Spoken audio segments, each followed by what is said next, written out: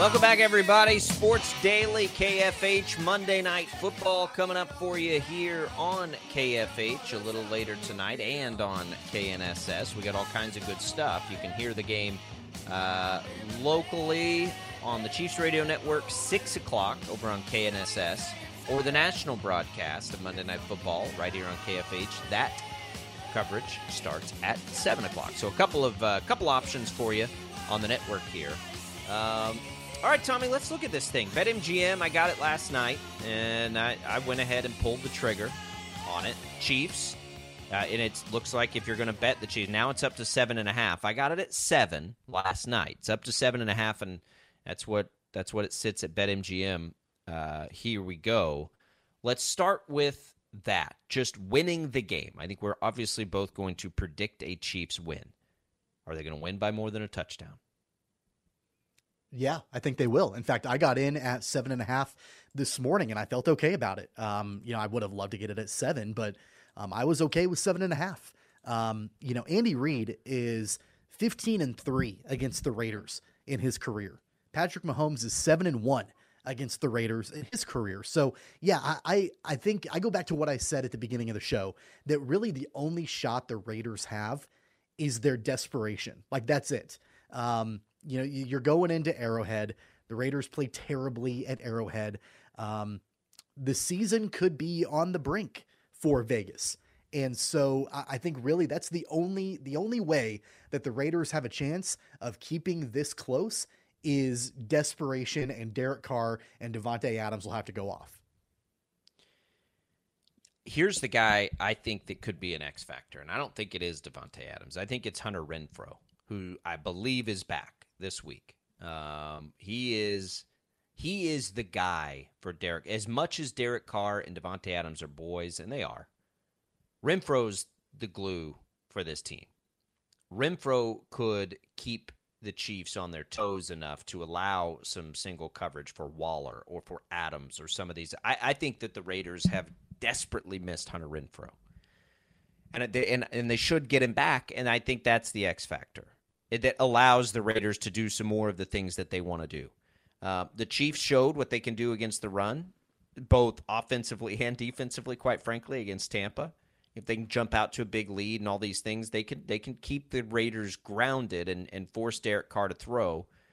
And, yeah, I mean, I'm with everybody that this feels shootout-y, right? But, primetime unders have been the play. These games defensively have been typically stronger than they have been in years past.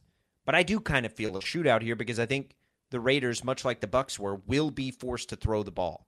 What I think you feel good about if you're Kansas City is that the Raiders' defense hasn't been very good, right?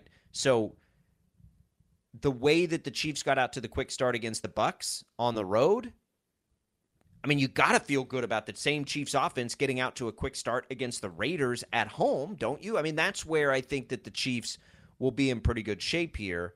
And when you do that, just like they did against Tampa, you allow your defense to pin their ears back, rush the passer, maybe force some mistakes by Derek Carr. It feels good for the Chiefs here. Sometimes I worry that it feels too good, but it does feel good. It feels like a good spot for the Chiefs.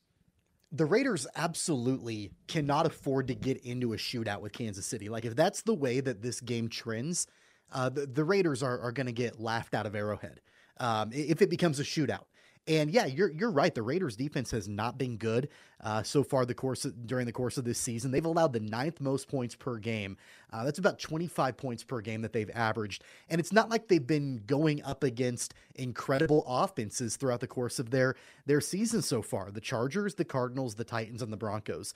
Those 4 teams. The Chargers have a good offense, but other than that, Cardinals don't really. The Titans sure as hell don't. And do we even need to mention the Broncos? So, yeah, I mean, the defense has not been great for Vegas so far. Max Crosby, yeah, they've got some individual performers. Crosby's off to a good start. But really, the Raiders' strength should be their pass rush. And they haven't shown that so far this season. So they absolutely cannot afford to get into a shootout with Kansas City because I don't think they can keep up. Well, they've been designed to where they're supposed to be able to, right? You bring in Josh McDaniels, the offensive guru. You bring in Devontae Adams, Renfro's there, Waller's there. Like all the things that they've done have been by design to help them be able to keep up in a shootout. I mean, that's But I what. don't think they're there. They're not there. Right. Well, no, they're not there now. Absolutely, they're not. Can they get there? And is this the moment they do it? I mean, I don't think so. But I will say, getting Hunter Renfrow back is significant, right? Like that's a big deal for Derek Carr. So, 6 touchdowns to 4 interceptions is unlike him, certainly. I mean, to say it hasn't gone well for the Raiders is an understatement. Their win against Denver, they looked much better though. They won that game by 9, 32-23. They, found a way to get 32 points on the board against a good defense, and Denver's offense certainly didn't help that. But let's look at the Raiders and what they've done. A relatively close loss in LA against the Chargers, right? An overtime loss against the Cardinals, a 2-point loss at Tennessee, and then a 9-point win over Denver. I do not think that the Raiders are as bad as their record and maybe perception would indicate. I think they're a little bit better than that. Are they a lot better? Probably not, but they're better than a 1-3 team, and it's a divisional game with a lot to prove and a lot of talent on that side of the ball for the Raiders. And I just don't want to, what I don't buy into, and I could be wrong about this, is that the Chiefs are just going to come out wire to wire and own and dominate this game, kind of like they did against Tampa. I feel like that seems a little too much to ask for the Chiefs tonight. And here's what I love, that I think that their defense will get tested. Because that's more than anything else we've seen this season. I want to see this defense developing and get tested. Like that's what I want to see for Kansas City. They'll be able to score. Can they keep the Raiders, who are getting a little bit of momentum and getting a little bit of health, from doing that to make this a competitive game? It's a great storyline that I'm very curious to watch tonight. I mentioned at the top of the show that the one thing that I hoped that Kansas City didn't do, and I don't think they will, but you hope they don't, is look ahead to the Bills and forget about this game tonight. It's the Raiders. It's a divisional matchup at Arrowhead. They're not going to look past it. I don't think they will, but on the flip side, I think it would be fairly easy for the Raiders to look past this game. Like, hey, we're going into a hostile Arrowhead. We don't have much luck here. We don't have much luck against Andy Reid. We don't have much luck against Patrick Mahomes. But after this game, our schedule gets significantly easier. They play the Texans. They play the Saints, the Jaguars, the Colts, the Broncos, the Seahawks. Like, they've got a winnable schedule after tonight. And so I don't think that even with a loss tonight, and to your point, the Raiders maybe aren't as bad as their record would indicate. Even if they fall to 1-4 with the loss tonight, there are 6 winnable games in a row on their schedule coming up before they face the Chargers at the beginning of December. The rest of the month of October and all of November, they've got winnable games on their schedule where they could easily get back into the hunt. So I'm not suggesting that they're going to overlook Kansas City tonight, but I'm sure, yeah, there should be a part of them that thinks, hey, regardless of what happens tonight, we know how difficult it is to go into Arrowhead and beat the Chiefs. So let's start looking ahead at the next 6 weeks and the next 6 games we have to maybe try to get back in the hunt that way. It just feels that, when you got guys wired like Carr, and we look at him the most obviously because we always look at the quarterbacks. When you've got guys that are wired like him and a lot of experience in this league and, all of the things that he brings to the table when he's playing well, you've got a coach that, while a new coach has been here before and really is trying to get things established his way, it's just like this is a great opportunity for the Raiders. And I don't think they're gonna squander the opportunity. I took the Chiefs and I gave the 7 because we gotta take a side here, right? Especially when it comes to the Chiefs on this show, and we fully embrace that end of it, and we've got a good relationship going with BetMGM. All those things, I'm gonna take a side on Chiefs games. If this wasn't a Chiefs game, I probably would stay away from that side and bet other things in the game because I just have this nagging itch in the back of my head that the Raiders are really hungry and better than better than they've played. So in a typical world, I would not bet this game from that perspective. But I will take a side on the Chiefs when it comes to the Chiefs. And because we will, and we did this on Friday, I'm going to give the points. And that's okay. But I'm not thinking this is going to be a blowout. Look, if it is, good for the Chiefs. It's definitely possible. But there's just something there. There's something that's catching me a little bit. Individually for the Chiefs, I like Mahomes to throw for a lot of yards in this game. I like Kelce in this game. I like Juju catching some passes. I know we talk about this all the time, but we saw it. I think this might be a decent opportunity for Sky Moore to get a little bit more involved. I would love to see them stretch the field with MVS the way they did in the last game. I think this will be a little bit more of a passing game than a running game.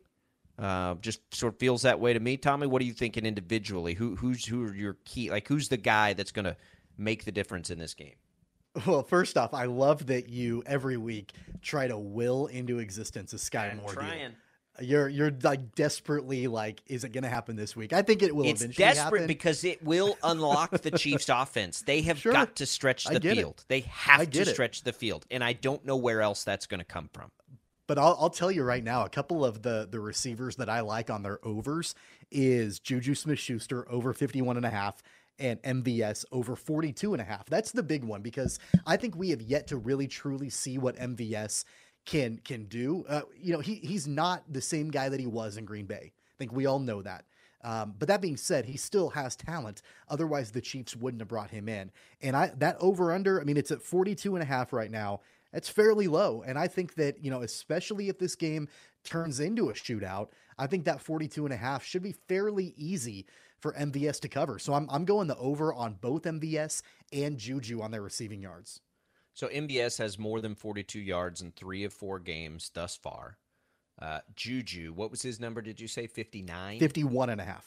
51.5. He's two for 4 on that number. Kelce's prop always gets lifted very high. I like Juju's catch total, which I think last night was either 3.5 or 4.5. I like that one a little bit more than his yards. He just doesn't stretch the field for me. So I always get a little hesitant on his yardage props, but I do like his catch prop. And I'm with you. I could throw a dart at MVS. I'm not going to because I just don't trust him as a player. But the logic is sound on it. He's done it 3 or 4 times. If this game gets into a shootout, everybody's going to hit their props. Like all the Chiefs will because Patrick Mahomes spreads the ball around, right? I don't think.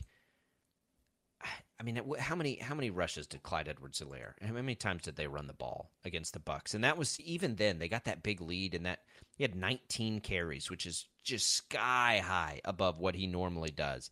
I think they will throw it more and pass it less. I don't know that they're going to be able to jump out to the same big lead they did against the Bucs. I mean, if they do, that's exactly what they want because they would like to run the ball and rush the passer. But I think they're going to throw it a little more. All the receiving props look decent to me. They look fine. I think it's a big game for Mahomes.